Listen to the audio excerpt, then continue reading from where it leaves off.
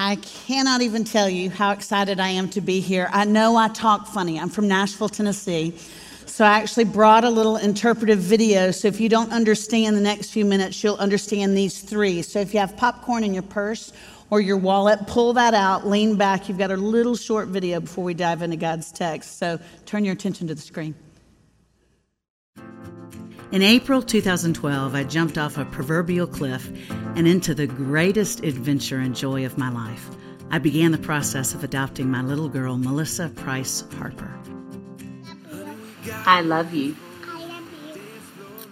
Her first mama, Marie, died as a result of undiagnosed AIDS when Missy was just a baby, unwittingly infecting her with HIV, which was exacerbated by tuberculosis, severe malnutrition, and a host of other ailments.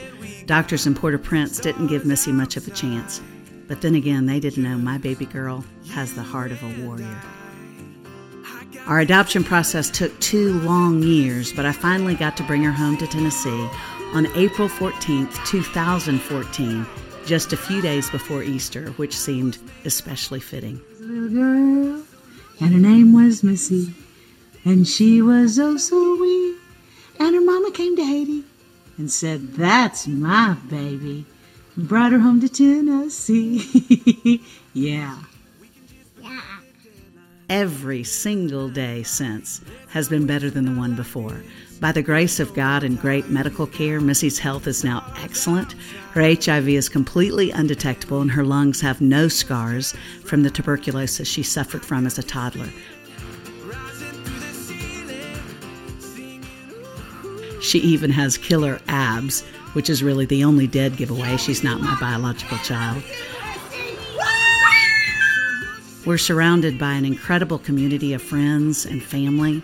Missy has more doting aunts and uncles than just about any kid I know. Plus, we've had the joy of getting to go back to the village she's from in Haiti and share the love of Christ with her extended family members. Psalm 68 declares that God is a father to the fatherless, a husband to the husbandless, and he places the lonely in families. That's definitely our story, and I plan on praising him over it for the rest of my life. Yeah, baby. That's a lot of kisses. I did kiss you a lot, didn't I? Yes, ma'am, Mommy. Did it bug you? A little bit. It bugged you that I kissed you? Yes. No way, no way. I'm coming. Kiss Monster is coming. We're coming after you. Hey, do you know why I kiss you? Why? Why do you think? Because you love me. How much do you think I love you? More than the whole world. Yep, about that much. Yes, even ma'am. wider, That's even wider. much. No way. That's much. No way. That's much. No way. That's much. More.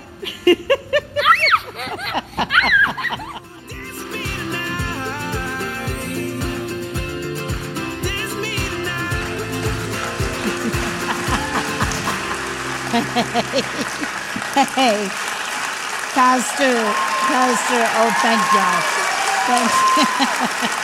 Thank you. Pastor Brandon said it was okay. Oh, y'all are so sweet. These are cousins.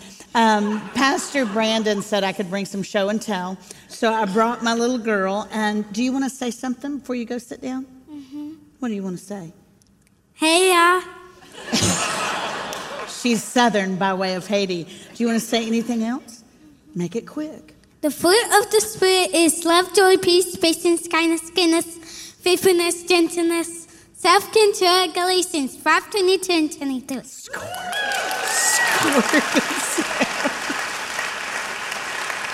Y'all have no idea what a risk that was, because sometimes she sings Shake Your Booty, and then it just kind of ruins the rest of the worship service. I wanted to bring her up as show and tell because I wanted to show you a tangible miracle. And any kid is a miracle. I feel like my kid is kind of a double miracle because I was dumb as a rock when I was younger and dated really abusive men. And the few good Minnesota guys I dated, I actually did date one Minnesota guy who liked corn, by the way. God protected them from me because I was just thick as a brick. And I don't mean that in the Commodore's kind of way. I was just foolish.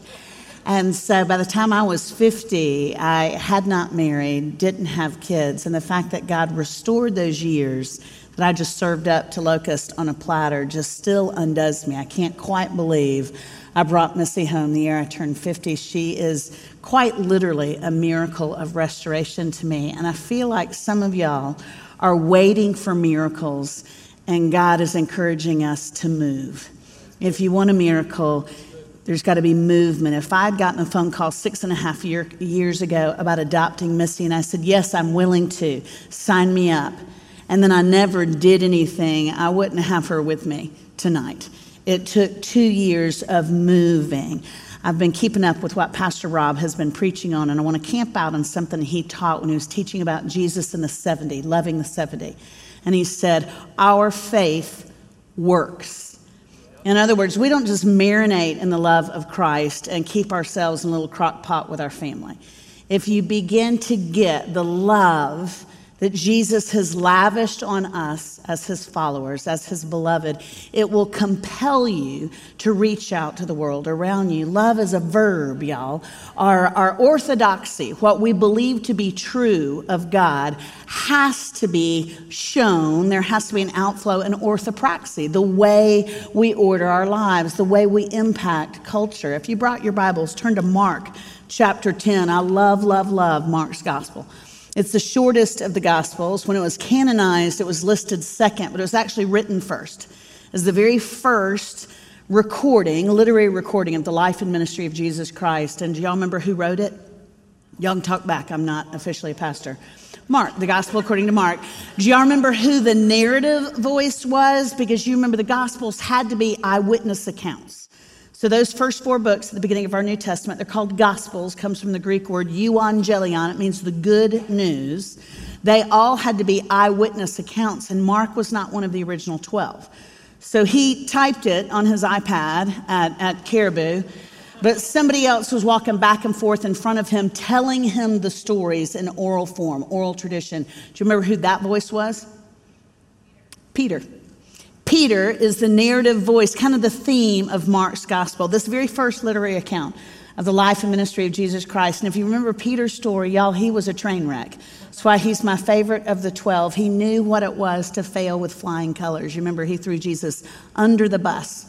Jesus' greatest point of incarnate need, Pete threw him under the bus, vehemently and vulgarly denied him 3 times. But instead of kicking him off the team, Jesus said, Peter, I'm actually going to name you team captain. He restored him. He said, I'm going to build the New Testament church on your shoulders. But Pete, you're going to have to act. You don't just get to go to Promise Keepers and then sit in your faith. You're going to be sent to culture. Now, this story we're going to look at in Mark chapter 10, it's kind of right in the middle of these 2 themes of Mark's gospel. The whole first half of Mark's gospel is what y'all been talking about the whole summer. It's love. It's all about the compassion of Christ. The word compassion in our New Testaments comes from the Greek word splagnitzomai. If that sounds just vaguely familiar, it's the word we get the English word spleen from, splagna. Splagnitzomai means from the gut. So when you read about the compassion of Christ in Mark's gospel, it's not talking about a Hallmark, superficial kind of compassion. It's talking about this visceral, gut level compassion. So as y'all are beginning to respond to what Pastor's been teaching on about the love of Christ, I hope you're beginning to get the depth of the love of Christ. It's not just a corporate compassion, y'all.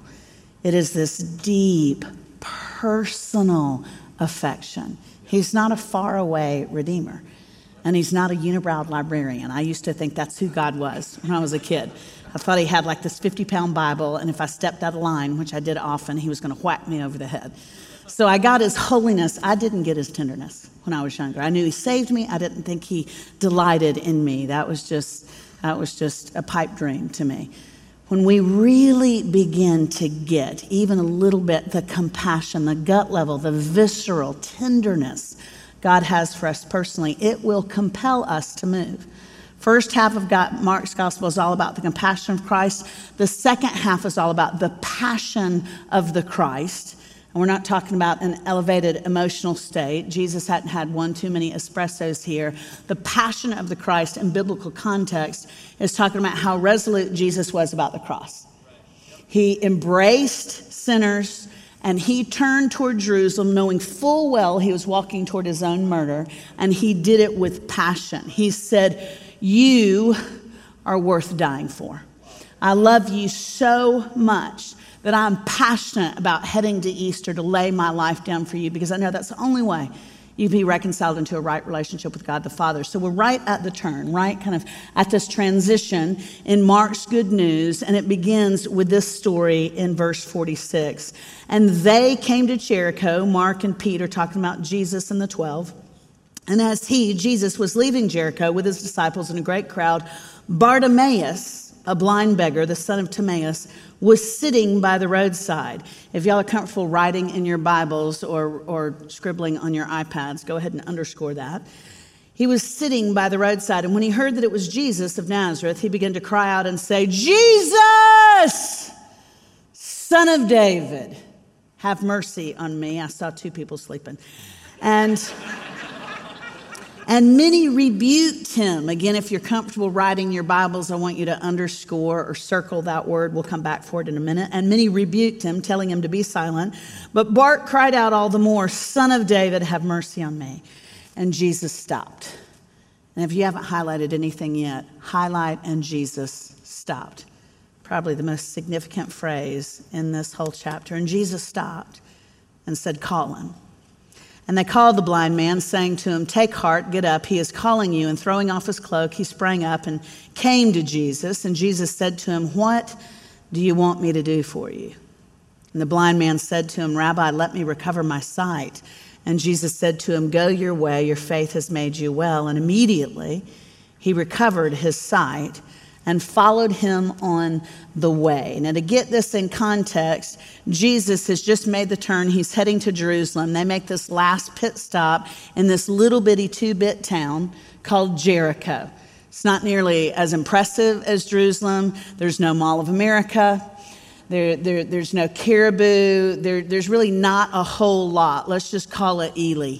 I mean, it's just this small little town on the way. I've been there and canoed there. It's beautiful. There's this small little town on the way to Jerusalem. It's the very last R&R for Jesus.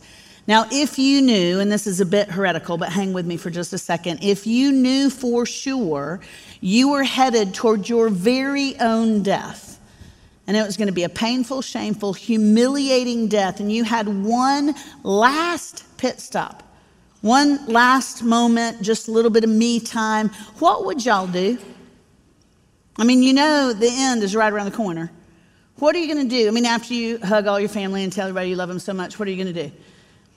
I'm going to bathe in chips and queso.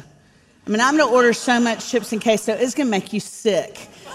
I'm going to eat like there was no tomorrow because I am so sick of keto, I could punch somebody in the throat. I mean, I'm just going to gorge on carbs. I'm going to get a massage. I'm not just going to have one person rubbing on me. I'm going to get like 5 people rubbing on me. I'm single. I need a lot of rubbing. I'm just going to be like, go to town. Just rub on me. I mean, I'm going to really indulge in me if I know I'm headed toward my own murder. Y'all, Jesus is not like us. I love that was said in worship, proclaimed. He's not a better version of us. He's altogether different. And he's just given us a hint at his character, the verse before this story, when he said, "The Son of Man didn't come to be served. I didn't come to get filet and massages. I didn't come for your accolades.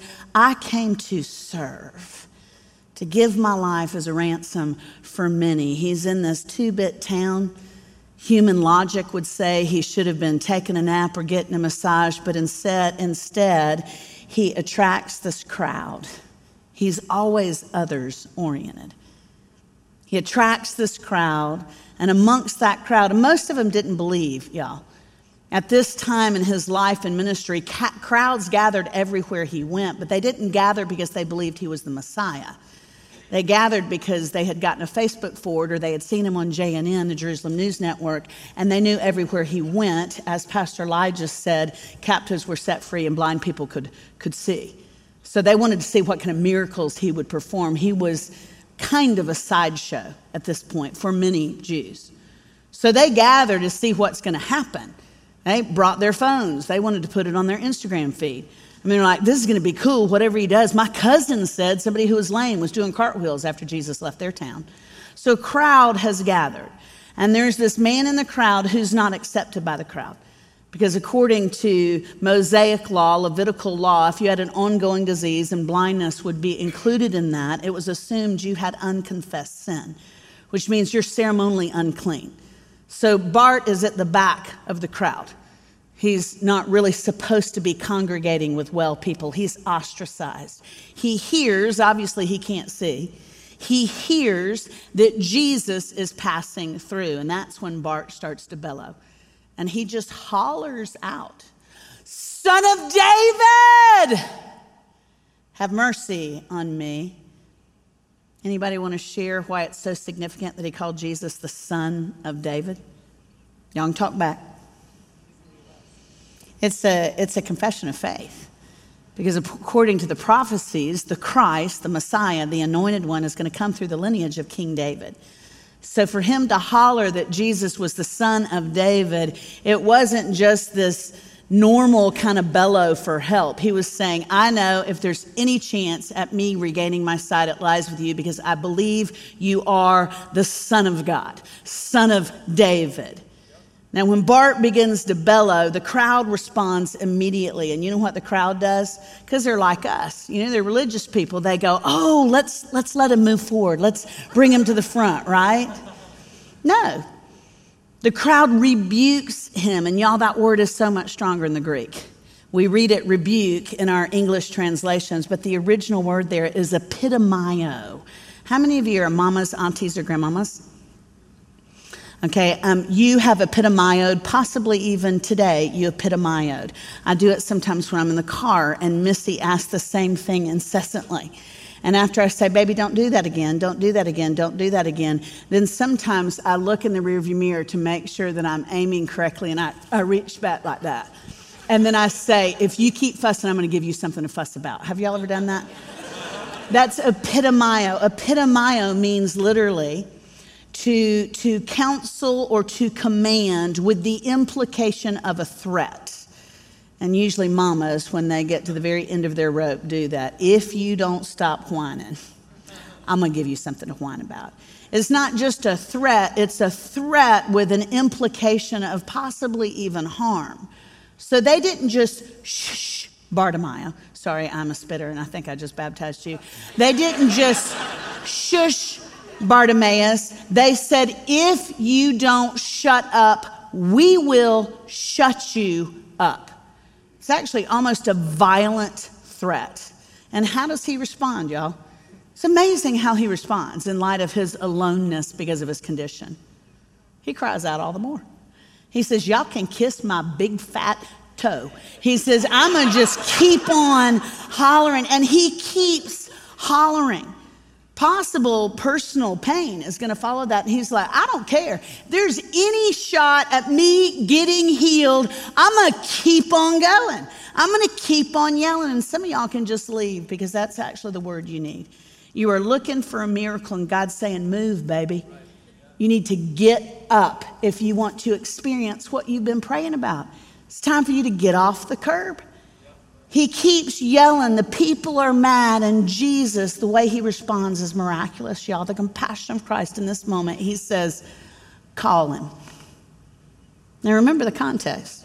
Jesus is on his way to Jerusalem. He's on his way to the cross. Do you realize what he does here? He puts Easter on pause.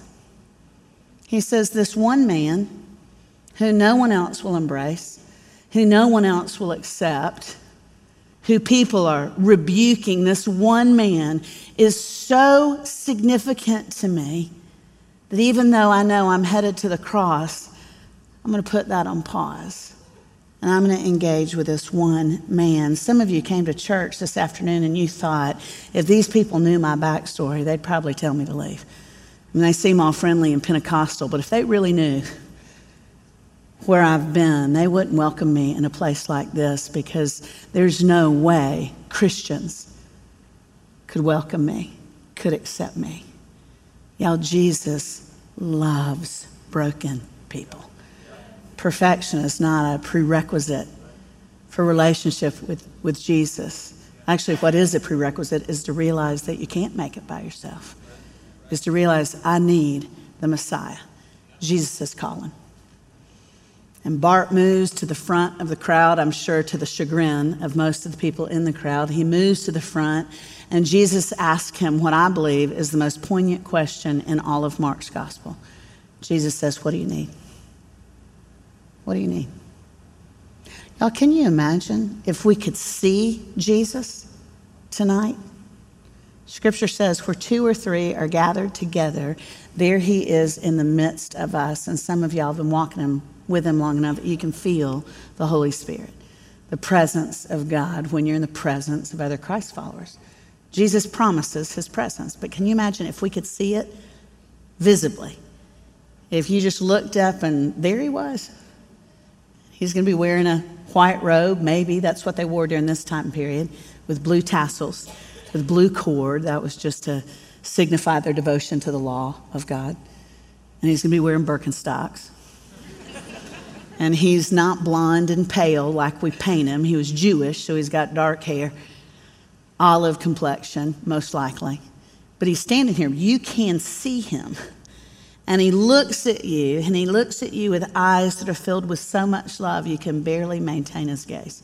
Because nobody's ever looked at you like that before, with that much unconditional affection. And he asks you one question.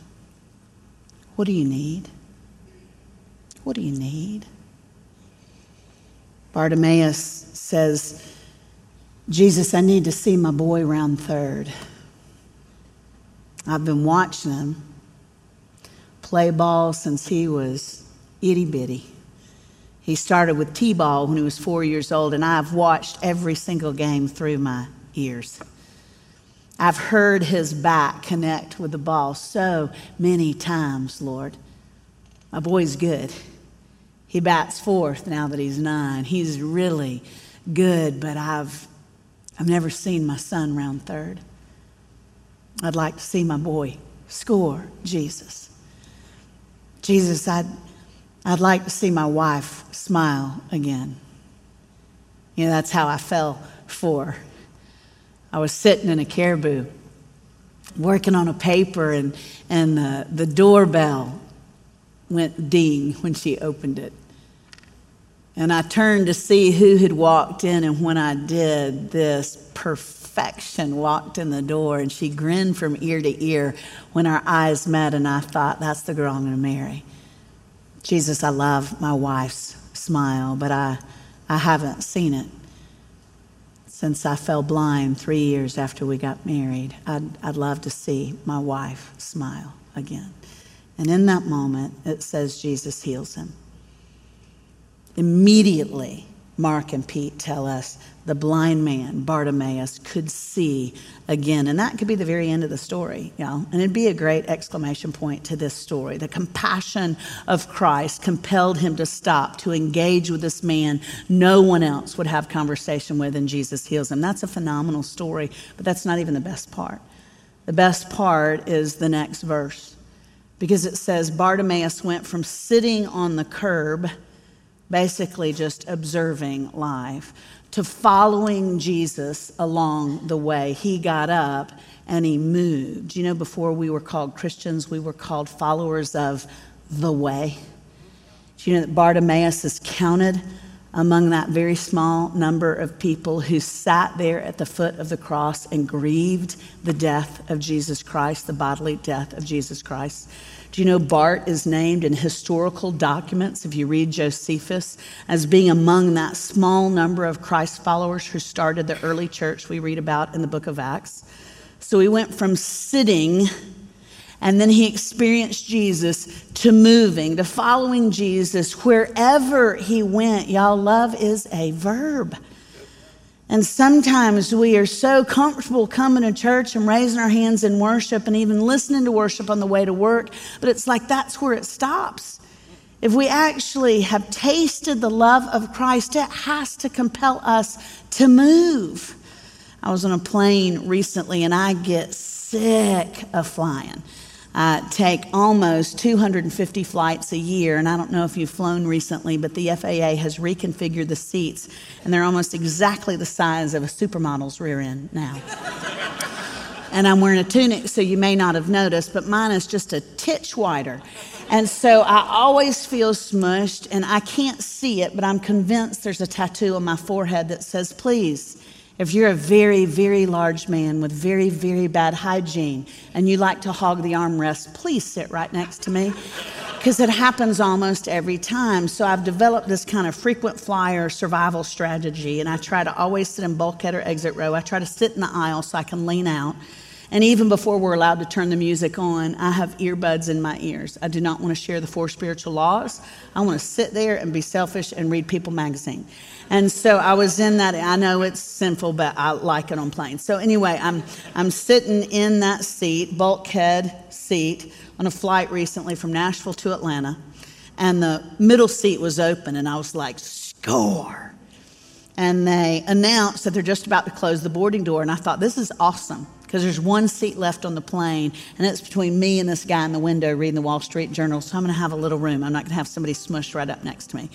And right before I started to thank God for this precious gift, this girl comes running on the plane, very last person on the plane. And I can see, I'm watching her come through first class, and I could tell from 20 feet she was a talker. And I thought, ugh, I do not feel like talking. I just want to be quiet. I don't want to make small talk. And so I thought when she gets to me, I knew she was sitting beside me because it was the only seat left on the plane. I thought when she gets to me, I'm not going to make eye contact because I'm old. And I've learned if you don't make eye contact with young women, they've got no place to go. So she came, puts her stuff in the overhead, and I could tell she was like trying to get me to look at her. And I thought, baby, I'm older and wiser. So I was Christian-y, I kind of nodded and was kind of polite, but I would not make eye contact. But then a flight attendant came and took our orders, and both of us at the same time said ginger ale. And there was just something about that just awoke my estrogen. And I turned and made eye contact. And when I did, she went, hey, I'm Heather.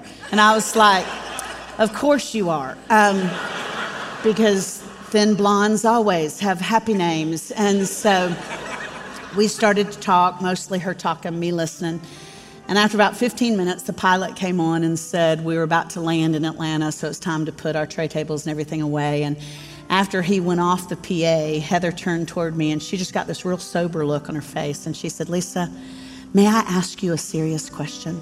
And I said, well, sure you can, Heather. She said, are you a Christian? And I said, I am. And y'all, the look of disappointment that crossed her face was so compelling that I real quickly added, but not that well, I'm not that deep.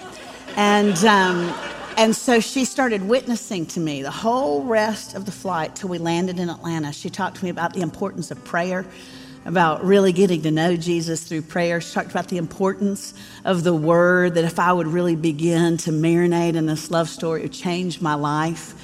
We get to Atlanta, and she said, Lisa, do you mind if I pray for you before we go our separate ways? She didn't know I was there to speak at a Christian women's conference, and I said, I would love for you to pray for me. She laid hands on me, and y'all, we went to church in the gate area of Atlanta, and Heather just prayed heaven down on me.